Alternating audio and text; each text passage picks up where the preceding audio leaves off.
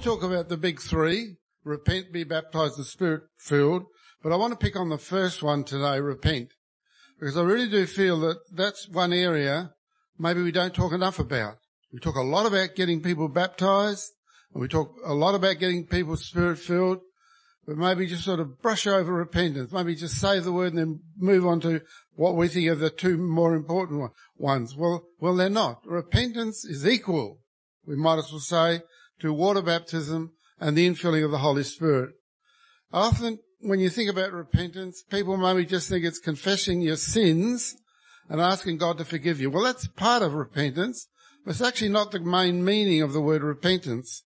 I actually looked it up in the dictionary, and the word repent, the Greek word that we get the word repent from, it means to think differently or to consider or reconsider.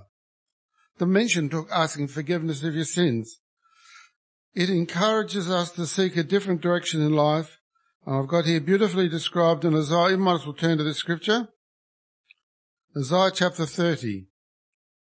So even though it doesn't use the word repent here, this is actually a very good description of what repentance is. Isaiah chapter 30 verse 21.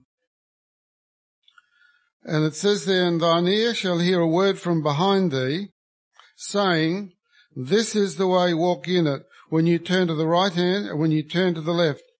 So it's as though we have a redirection.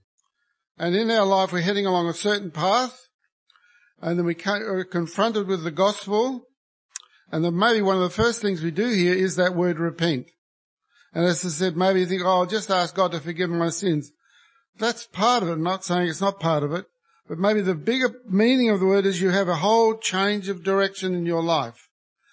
I mean, over the years in our fellowship, and I'm sure it's the same in others, seen hundreds, thousands of people get baptized and Spirit-filled who then, for one reason or don't walk on with the Lord. I reckon a lot of the problem is they don't repent properly.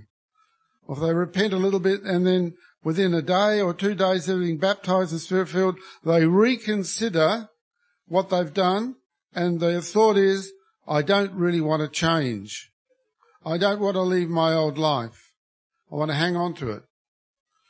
Let's turn to the book of Ruth. An example of somebody who changed direction. Okay, Ruth chapter 1. Wonderful story of Ruth and how that she made this amazing choice. So again, really, this is more the type of repentance the Bible talks about. Somebody's living in a certain way and got all their own way of looking at their own gods and so on. All of a sudden they say, no, I'm going to go in a different direction. A wonderful story of Ruth, where she and her sister had become widows. Their husbands had died, and the mother-in-law, her husband had died, Naomi. And Naomi was going to go back to Israel from the land of Moab. And she said to her daughters, you better go back to your life. Your husbands are dead. I can't do any more for you. In verse 14 of Ruth 1, and they, the two girls, lifted up their voice and wept again, and Orpah kissed her mother-in-law, but Ruth clave unto her. And she said, behold, my sister-in-law is gone. This is Naomi said, behold, thy sister-in-law is gone back unto her people and unto her gods. Return thou after thy sister-in-law. Bless you. Verse 16. And the Lord said, entreat me not to leave thee, or to return from following after thee, for whither thou goest, I will go, and whither thou lodgest, I will lodge. Thy people will be my people, and thy God my God. Where thou diest, will I die, and there will I be buried. The Lord do so to me, and even more so, if aught but death part thee and me. And when she saw that she was steadfastly minded to go with her, then she left speaking unto her. Really, that is a perfect description of what we should be saying or thinking when we get converted. It shouldn't be any different to this. We should say almost exactly that. Whither thou goest, I will go. Or where the Lord will lead, I'm going to go with that. Where the fellowship is, I will lodge. The fellowship will become my people. and that your God, the God that I've just found, will become my God. And nothing is going to separate me from. That is a real change of direction. Remember, the word means to think differently, to reconsider, or to consider. And that's what people need to do. So when people get baptized, the part that I think is lacking at times, they haven't really thought it through enough. They haven't counted the cost. They haven't made that dedication of soul. I've found the truth. I'm not going to let anything take it from me. And in your walk with the Lord, it should be the same. And we know, unfortunately, now and again, down through the months and years of our walk in the Lord, people sometimes fall away. Decades later sometimes. Something goes wrong. Their lines get crossed. They need to consider and reconsider the way they're thinking, because they could be on the verge of losing what they've got, that dedication they once made. So even in your walk in the Lord now and again, with something like that, you need to repent again. You need to reconsider again. You need to go back to maybe thinking the way you did the day you got baptized and Spirit-filled. Okay, let's go to Luke. Luke chapter 18 and verse 9. That's the Lord, of course, with one of his wonderful parables. He spake this parable unto certain which trusted in themselves that they were righteous, and they despised others. 2 men went up into the temple to pray, the one a Pharisee or religious leader, and the other a publican or a tax collector, recognized sinner in the eyes of the public. The Pharisee stood and prayed thus, I like the way it says, with himself. He didn't get through to God. God, I thank thee that I am not as other men are, extortioners, unjust, adulterers, or even as this publican. Starts quoting how good he is. I fast twice in the week. I give tithes of all that I possess. And the publican standing afar off would not lift up so much as his eyes unto heaven, but smote upon his breast, saying, God, be merciful to me, a sinner. I tell you, this man, the publican, went down to his house justified rather than the other. For every one that exalteth himself shall be abased, and he that humbleth himself shall be exalted. Self-righteousness really gets in the way of repentance. Because if you're really good, then why do you need to change? You're already perfect. You already don't commit sin, like this guy was thinking. So you've actually killed repentance. You'll actually want to go on the way you are. What often I think does happen, people get baptized in Spirit-filled. I'm not saying for 1 second they're not sincere in what they're doing, but they haven't really thought it through to, hey, life's going to be different now. My whole life is going to change into a different direction. And I think, oh, I don't want that. I want my cake and eat it too. I want a good little bit of what I've just found, but hang on to what I've already got. And it really kills it, really does. Particularly if they're righteous in their own eyes. Self-righteousness is a deadly disease. It really destroys people's walk in the Lord. The Bible says we've all sinned and come short of the glory of God. There's none righteous, no, not one. It says our righteousness is like filthy rags before the Lord. And for people that are good in their own eyes, that's very offensive. You're judging me. I get out under that cover, don't they? Oh, you're judging me. Well, actually, the Word of God is judging us all the time. And we've made a bad start if we want to hang on. I admit that I did myself. When I first came along, I was going along to a Baptist church.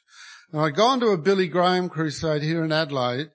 And Billy Graham got up and he quoted, believe it or not, he quoted Acts 2 verse 38. He quoted Acts 2 verse 38. And he said, when they said unto Peter, what shall we do? And Peter said, repent. He stopped there.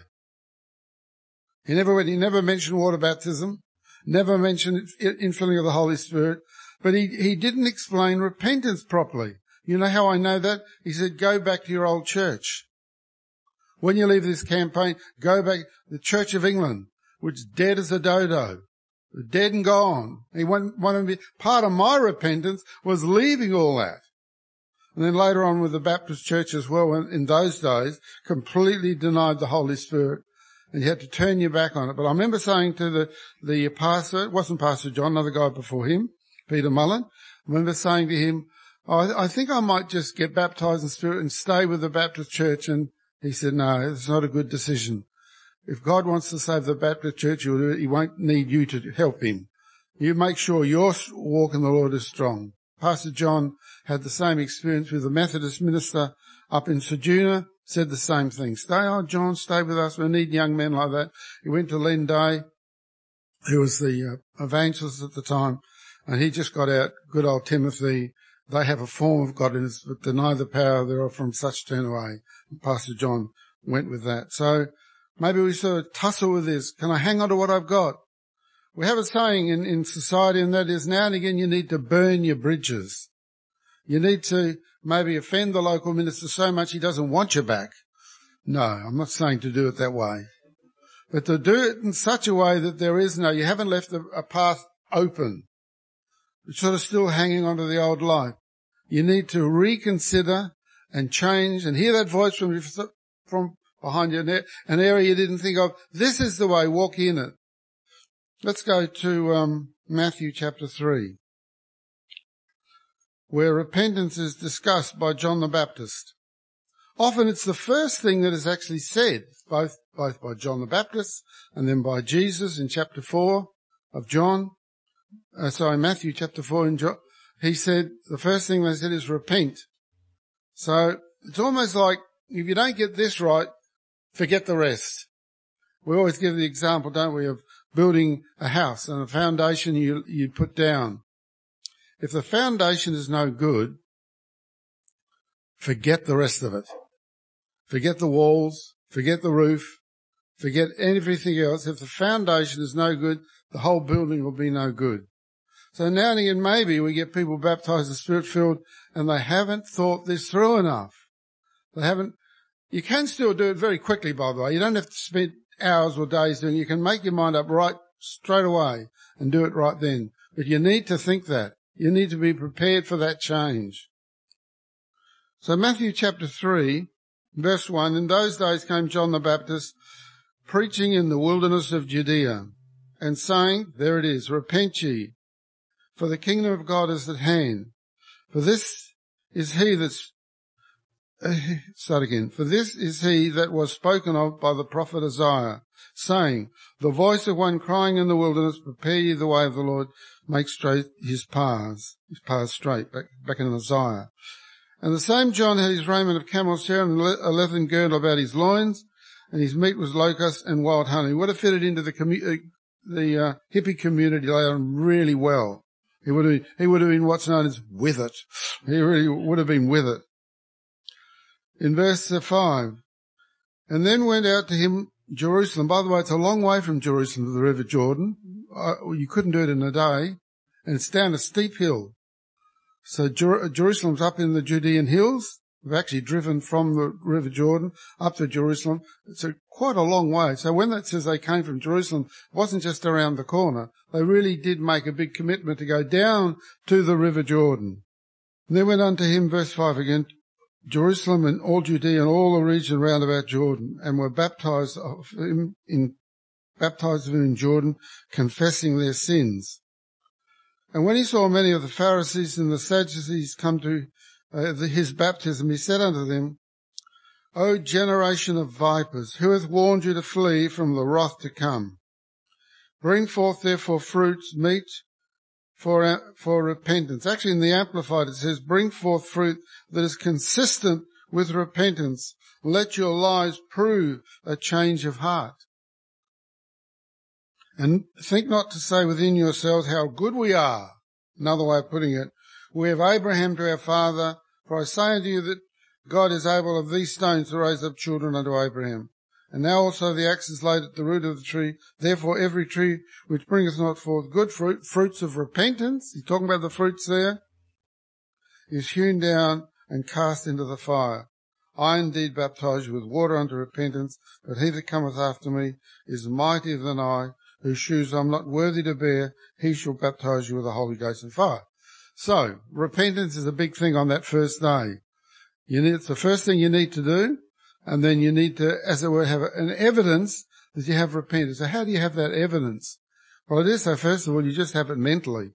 You just think, I know when I first really had to go through the tussle of really coming to the Lord, I had to realise that Billy Graham had shortchanged me. He didn't preach the full truth, didn't tell me the whole gospel, and he told me part of it. I had to come to the grips with the Baptist church I was going to. Church of England, I'd come to grips with that earlier on.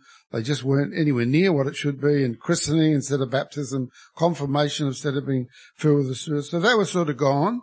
But the Baptist church was sort of reasonable and so on. So when I heard the full gospel, I had to come to grips with that. Now, every one of you here today, in whatever way you had to do it, you had to come to grips with your life and whatever that meant. For some of you, it might not even believe in God. Some of you might have been religious, sort of a bit like me. But somewhere there, you've got to make that decision. You will not be the same.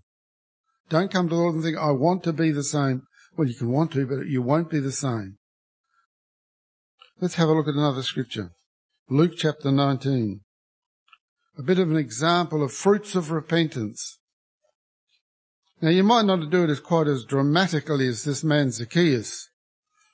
You might not have such a soul of guilt as he had. So the basic understanding we get from why the publican, like the guy in the temple praying with the Pharisee, same sort of trade, being a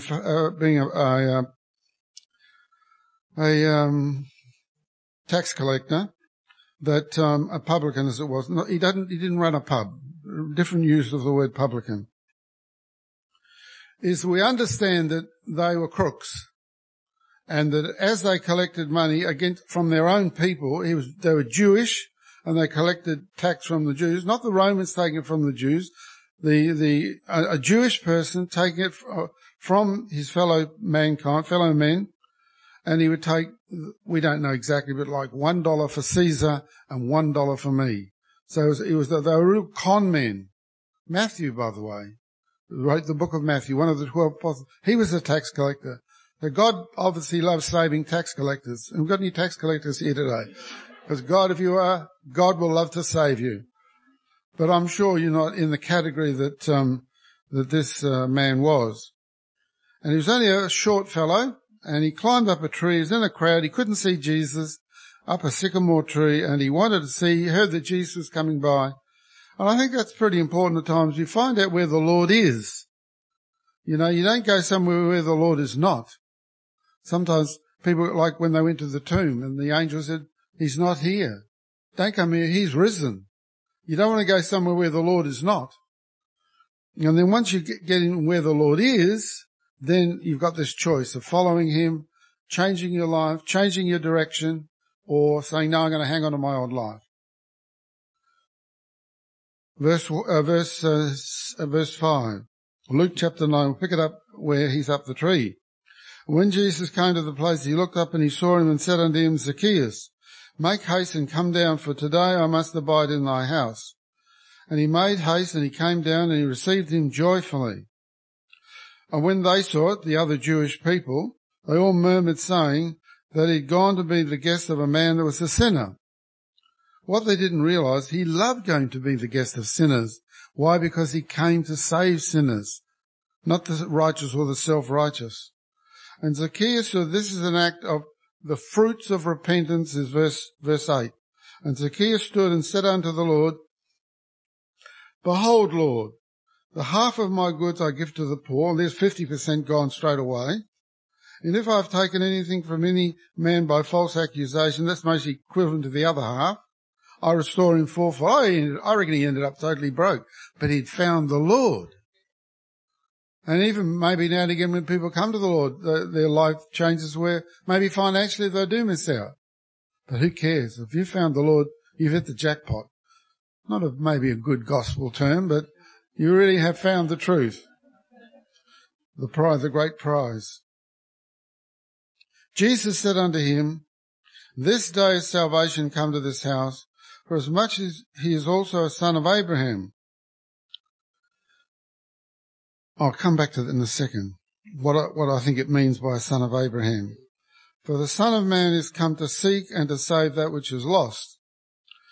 There's two ways you can be a son of Abraham. You can be on the bloodline, a descendant physically of Abraham, and the other one is a child of faith.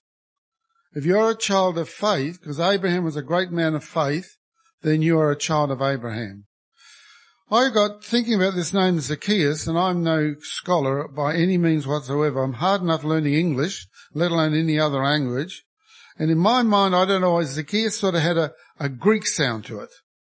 Was this guy a Greek? I couldn't have been more incorrect. I looked it up. Zacchaeus comes from a Greek word which means, pure. Means pure. But it came from a Hebrew word. The Greek word came from a Hebrew word from the Old Testament and from Strong's Concordance. And the word was Zakkay, Z-A-K-K-A-Y, which purely means pure again. But then that derives from another word just below that in the Strong's Concordance. It means to be transparent or clean, physically or morally, to make clean, to be pure, to be purer. Couldn't have had a better name for Zacchaeus, because he'd found the purity that he was looking for. He was made pure. So I gather he was very much a Hebrew. He wasn't Greek, no offense to the Greeks, but he wasn't Greek. He was absolutely of a physical descendant of Abraham.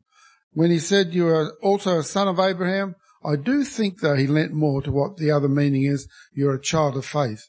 You've an act of faith. You acted out what's the situation there. I'm going to read you a testimony. We have a new fellowship in England, in the city of Bristol. A lot of you mostly know the history of that. I won't go into it. But they've come into our fellowship over the last couple of months. Pastor Jeremy Archer is their pastor, who lives in Milton Keynes, travels 2 hours every Sunday to Bristol, and they've got a new assembly that's joined. It's called now the Avon Revival Fellowship. And we have a brother down in Woodcroft. A lot of you will know him. Monty Montgomery Lambert. All right, who knows Monty? Well, a lot of people know Monty. I didn't know. I didn't even recollect that he was English. But when he heard about Bristol Assembly coming into our fellowship, he came from there. And he said to me, look, I'd like to send my testimony to this new fellowship. And I haven't got that here, but it's about 4 pages. I wouldn't have time to read it. But he did that. He sent his testimony there to England, and the fellowship rejoiced in it. But one brother there wanted to answer him. And I've got his testimony from Bristol. And his name is Robbie Harley. And his mum, Helen and I met his mum and dad when we were in England back a few months ago. Sort of part of the whole story of the Bristol Fellowship, why they've joined us. These couple have been unfairly cast out of fellowship. And Pastor Ben, the other assembly that has joined us in Canada, in Vancouver, Pastor Ben said, could I go and see his wife's name is Jess, Ben's wife's name is Jess, her auntie and uncle in Bristol. We were at the Bath camp. Bristol and Bath are close together. So we had a coffee with this man who sent this testimony, his mum and dad, Wendy and Darren. And had a lovely time. I couldn't really do much for them at the time. They were, we didn't have a fellowship in either Bath or in Bristol. London's 2 hours away sort of thing. So other than just giving them some encouragement and listening to their story, and I remember, I'm so not going to go through the story, but I need to tell a bit of it. The local pastor there really was doing bad things. He was casting people out of the church that didn't need to be cast out. And Darren and Wendy were a classic example. They'd been out of fellowship for 18 months. And I remember Wendy saying to me at the end of our little time together, I'd like to go back. Their heart was still with the fellowship. Nothing wrong with it. They believe exactly what we believe, by the way. And she said, but I'll never go back while that man's the pastor. Well, she got her wish. Because over the next couple of months, everybody else got kicked out of the church. And she's got her church back without the pastor. And she got Pastor Jeremy from 2 hours away. So that's sort of the basic story. So this is their son, who's not a young man, obviously. And I'll read you his testimony, which he then sent through to Monty, because of Monty giving his testimony about how he was brought up in near Bristol. So this is the testimony. I dare say I'm reading it. It's called, I'm thinking about repentance today. Somebody that's gone astray and then found the way back to the Lord. Good to hear from a fellow Bristolian. My name is Robbie Harley, and I'm part of the Avon Revival Fellowship. Pastor Jeremy sent your testimony to our brothers and sisters in the Avon Fellowship, and I wanted to respond by way of sharing mine. My parents are Darren and Wendy Harley, and I was brought up in the Lord and attended Bristol Revival Assembly with the old group. And I was baptized when I was 8 at a camp. I did not understand the Holy Spirit magnitude and what I had received until later in life. Honestly, there was a time when the Lord put me first when I failed to reciprocate. I made some poor decisions. I had a time when I was out of fellowship.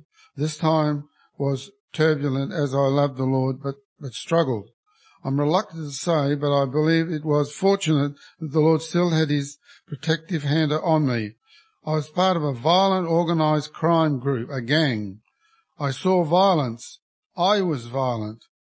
This time it etched in my skin. I would maybe think about tattoos. I don't know if you're talking about that or not. However, the Lord sees our soul. We know our flesh will be dust in the wind. I can express how that the Lord lifted me out from that, and I subsequently returned to the fellowship. His hand of protection remained close to me as I had had 3 motorbike accidents. While unpleasant, I walked or limped away, he says. The Lord continued to bless me, and I was married quite a few years ago now to my now dear wife, Sophie, here it is, in 2010. The Lord has healed me, and I've suffered from severe health conditions, including, but not limited to, unexplained gland mal seizures. I've lost count of the numbers of times that I've received CPR from my family. I also have a heart condition, SVT in brackets, which can triple my resting heart rate. It sounds rather dramatic, but I genuinely don't think I would be alive today if it was not for the Lord. While this may sound cliche, I cannot praise the Lord enough, as while I type this, there is unaccountable works the Lord has done for me. There are unaccountable works that the Lord has done for me, from being stabbed to all the near misses I've had and come to think of it. That's only the ones that I know. I say near misses, but the Lord goes before us. The Lord has worked mightily recently and provide a safe harbour to those that love him. What a wonderful Father we have. I rejoice I have and can connect with other joy-filled saints, talking about the rest of our fellowship, and look forward to fellowshipping with many more in the coming days. Below is a verse that has always been a blessing. Romans 8, verse 38 to verse 39. For I am persuaded that neither death, nor life, nor angels, nor principalities, nor powers, nor things present, nor things to come, nor height, nor depth, nor any other creature shall be able to separate us from the love of God which is in Christ Jesus our Lord. Love in the Lord, Robbie Harley, Avon Revival Fellowship. Now, we have a lot of testimonies like that ourselves. And repentance, I dare say, is something that he mostly always indicates that he didn't understand. Maybe sometimes our young children growing up don't quite grasp it. I often think they often have a double conversion. Maybe they get baptized and Spirit-filled when they're 10, 11, 12, or ages like that. Then later on in their late teens or something like that, it's almost like they've got to reassess things. And why am I part of this? And is it just mum and dad's church? Or do I really understand now what I've got? And unfortunately, some kids don't. Maybe it is, again, this repentance thing is lacking, of turning to the Lord, asking for direction, asking for forgiveness as well, but asking for direction, which way to go. Well, some of you might remember years ago I did a little thing called Tinkerbell from Never Never Land. Wasn't at the Sunday school. There was a young lady in Christchurch called Renee Watcho, and she was 15 years old at the time, and maybe at the very sort of stage that I'm talking about. Brought up in the Lord, mum and dad in the Lord. Mum and dad's the pastor in the fellowship in Christchurch. And we got this email from her. We left in Christchurch in 1998, and she wasn't born until the following year, so we were never there at the same time in the assembly. Often we got to know her over the years when we visited Christchurch. But all of a sudden we get this email from Renee, And the part that sticks in my mind is maybe it describes something that maybe some of our young people might be understand or particularly think the same way. She said in this email, she said, when I sit in the meeting, she said, I can't understand why they, including her father, people like me, why they go on so long. Don't they realise after 10 minutes we're bored out of our brain? And then she said to herself, but if I listened, I might learn something. And she regained a whole new vision, became incredibly keen for the Lord, loves witnessing, brought quite a few people to the Lord. For those who don't know, she's getting married in the middle of July, and that's a very exciting time. So maybe people like Renee suddenly need that, almost the shining light, the light to be switched on, and suddenly you think, I'm heading in the wrong direction. All of a sudden, I need to go in this direction. Let's have a look at another great example of repentance in Acts chapter 9. Maybe there's no greater one in the Bible than the Apostle Paul. For a while they're totally misguided. Thought God was on his side. He thought killing Christians was the way to go and that God would love him because he killed Christians. He was a witness at the first killing of a Christian in his life when Stephen was stoned to death. He watched it. He didn't pick up a stone. He looked after the clothes of the people throwing the stones. He could say, oh, but I didn't throw a stone. But by association, you were guilty. We have that in law, don't we? By association, you are guilty. And I don't think he denied that. Then he got on to a rampage and started to persecute all the Christians he could lay his hands on in Jerusalem. And he ran out. Maybe he thought, no, I like this. I'm going to go somewhere else. Let's go down to Damascus, one of the big cities nearby. Got letters of authority.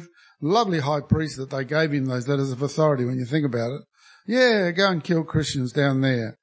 And but what was happening with Paul, he was witnessing the steadfastness and the testimony of those Christians. It was having an impact on him.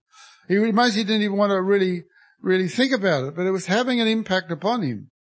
As the Lord described it, you're kicking against the pricks. You're trying to fight against your conviction. And we have a lot of people in the Lord like that, where they resist, and all the time, that's what they're doing, they're kicking against the pricks. We'll pick it up in the Romans, in Acts chapter 9, and the story of when he went to Damascus in verse 1.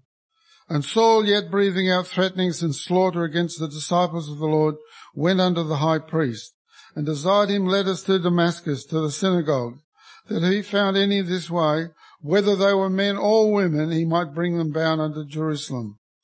And as he journeyed, he came near to Damascus, he almost got there, and suddenly there shined round about him a light from heaven. And he fell to the earth and heard a voice saying unto him, Saul, Saul, why persecutest thou me? Now, if we're a person that is resisting coming to the Lord, we can put our own name there. Peter, Mary, whatever name you've got. Why do you persecute me? You think, oh, we're not persecuting the Lord. By denying the Lord, you are. By siding with the opposition, you are. By association, you're not with the people of God, you're with the people that are the enemies of God. You might say, I don't say anything against it. You're with them by association. There's only two camps, the saved and the unsaved. And you are resisting that call. Verse 5, and he said, I think he already knew. 95% I think he knew who he was talking to, but he wanted to have that last 5% confirmed. Who art thou, Lord? And the Lord said, I am Jesus, whom thou persecutest. It is hard for thee to kick against the pricks. It's hard to resist what really your conviction is. And he didn't deny that for a second. And he, trembling and astonished, said, Lord, what wilt thou have me to do? We'll get a different answer to what Paul got, because everybody's case is different. But we'd like, if you haven't yet found the Lord, and maybe if you're going through a bit of a hard time in the Lord, same thing, you go to the Lord and say, what wilt thou have me to do? Guide me, lead me, what do you want me to do? If we're totally unsaved, he'll be saying exactly what it says in Acts chapter 2 verse 38. Repent, what we're talking about today, then get baptized, then get filled with the Holy Spirit. Now we know the other great thing we liken repentance to is a death. baptism a burial. Receiving the Holy Spirit is resurrection, death, burial and resurrection like Jesus Christ. So what are we dying to? We're dying to our old way of life, and the more you die to your old way of life, the better. The less you hang on to it. It said, burn your bridges. If you've got a packet of cigarettes, don't burn them the way you have been burning them. Take them out and put them in an incinerator, in the pot belly or whatever. Don't burn them the way they're designed. Get rid of them. I know when I came to the Lord, I mostly wasn't classified as a great sinner. You always are in your own eyes, don't you? You know what you've done. My problem was when I came to, I didn't smoke, I didn't drink, but I did swear. I went to a boys' technical school. It's pretty rough, and I was a prolific swearer. Not in front of mum and dad, of course, but I could swear. And I had a couple of weeks of really battling giving up swearing. And the main problem was I owned a BSA Bantam motorbike. If anybody's ever owned a BSA Bantam motorbike, you'll know what I'm talking about. They are shockers to start. You can never start them. So I used to talk to the bike. And then I got rid of the bike and I gave up swearing.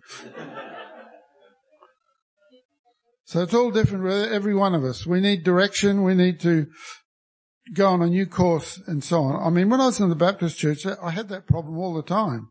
But on Sunday, I was good. For a couple of hours, I was squeaky clean. Monday morning, back at school, no, not so good. I came to the Lord. I admit I had a problem, nowhere near as bad as before, but it's still there. And then I got the victory, and what a wonderful feeling that is. I just knew there was no way that I could be in the Lord and swear. They don't go together. So that was one thing I had to give up. I'm sure there were other things. And the other thing I gave up, I said, was Billy Graham and the Baptist church. I realized they weren't preaching the truth. And you hear so many times when people come to the Lord, they want to hang on to the old church, which really never ever told them the truth. Why they want to hang on to it, I don't know. They go along to the old church, got all the friends there, and the minister's a lovely man, and so on and so forth. But they never told you the truth. You have no allegiance there, really, before God. And the more you can say, no, I'm out of this, whether you just plain leave or whether you write a letter or whatever you do, make it clear, I'm out of it. That life is gone. I found the Lord. I found the fellowship. I'm now going to walk with the Lord. I'm going to walk a new path. You know all along that you're going to make mistakes, but it's what you intend in your heart that's important. Repentance is all about what's in your heart, a change of direction. So when he said there, what shall I do? Well, in this particular case, it was because of what he was there for, to kill people. The Lord said, he said, what shall they have me to do? And the Lord said unto him, arise and go into the city, and it shall be told thee what thou must do. Well, in most cases, that is just simply repent, get baptized, get filled with the Holy Spirit, and walk with the Lord, and leave your old life behind. I'm going to finish with a little bit more of Paul in Acts chapter 23, and I'm using this as an example of somebody who didn't walk with God and would have not had, other than the fact that God wanted to save him, would not have had any protection. And when you're not in the Lord, you're open to whatever happens. You're open to the devil and his kingdom, as we don't talk about the devil much, but he rules the earth, he rules the planet, all the horrible things we talk about in the newspaper and so on. God is not the author of that. The devil is the author of that. And we're open to anything and everything. And come to the Lord. I'm not saying that things don't go wrong, but often when they do go wrong, the Lord's there to protect you. Far better to go through something wrong with the Lord than without the Lord. But here we see a little bit of example of where Paul was overseen or looked upon by God. In Acts 23, did I say that? I did. And verse 16. And when Paul's sister's son heard of their lying in wait, he went and entered into the castle on top. Well, now we didn't know about Paul even had a sister or a nephew, but he did. And they obviously were aware of him and his ministry. I don't know whether they ever got converted. It looks like here they were pretty in favour of their wonderful relative, Paul. And some Jews had decided they're going to take a vow that they would not eat, they would fast until they killed Paul. Now, I got a feeling that maybe about 2 months later they were all dead. I bet you they weren't. I bet you they broke their vow. But they said, no, we're not going to eat again until we kill him. So this nephew of Paul's went and had told Paul what the planning and they were waiting to kill him. And then Paul called one of the centurions unto him and said, bring this young man unto the chief captain, for he hath a certain thing to tell him. So he took him and brought him to the chief captain and said, Paul the prisoner called me unto him and prayed me to bring this young man unto thee, who hath something to say unto thee. And then the chief captain took him by the hand and went with him aside privately and asked him, what is it that thou hast to tell me? And he said, the Jews have agreed to desire thee that thou wouldest bring down Paul tomorrow into the council, as though they would inquire somewhat of him more perfectly. But do not thou yield unto them, for there lie in wait for him of them that more than 40 men, which have bound themselves with an oath that they will neither eat nor drink till they have killed him. And now are they ready, looking for a promise from thee. So the chief captain then let the young man depart, and charged him, it's all very cloak and dagger, all this, seest thou tell no man that thou hast shown these things to me. Now we see in the next couple of verses how important Paul had become. So he called unto him 2 centurions. A centurion has 100 soldiers under him. Century. God's called a centurion. There's 200 here of these centurions, saying, make ready 200 soldiers to go to Caesarea, and horsemen there 70 70 horsemen, and spearmen 200. Wow, that's a whole army. At the 3rd hour of the night, I think the 3rd hour of the night is mostly 9 o'clock at night. So, and provide them beasts that they may set Paul on and bring him safe unto Felix the governor. So, as I said, the main reason I want to read that is that Paul, who once killed the Christians, the Lord had now come into his life, and that made a difference. And when this was all set up, the Lord made sure that they were confused in what they were doing, and that he would not allow it to happen. He would arrange a situation where he would save his servant. We know later on Paul did die at the hand of a wicked man called Titus, the emperor of Rome, and that was, Paul was aware of that and so on. But on this occasion, no, I want him still alive. You've got to witness before kings and people like Nero and so on, which he did. So maybe just my final thought today is, if somebody has not yet come to the Lord, by all means, please come and get baptized. Please get baptized and filled with the Holy Spirit, but also think about what you're doing. It's a commitment. And don't be put off by that. It's a wonderful commitment.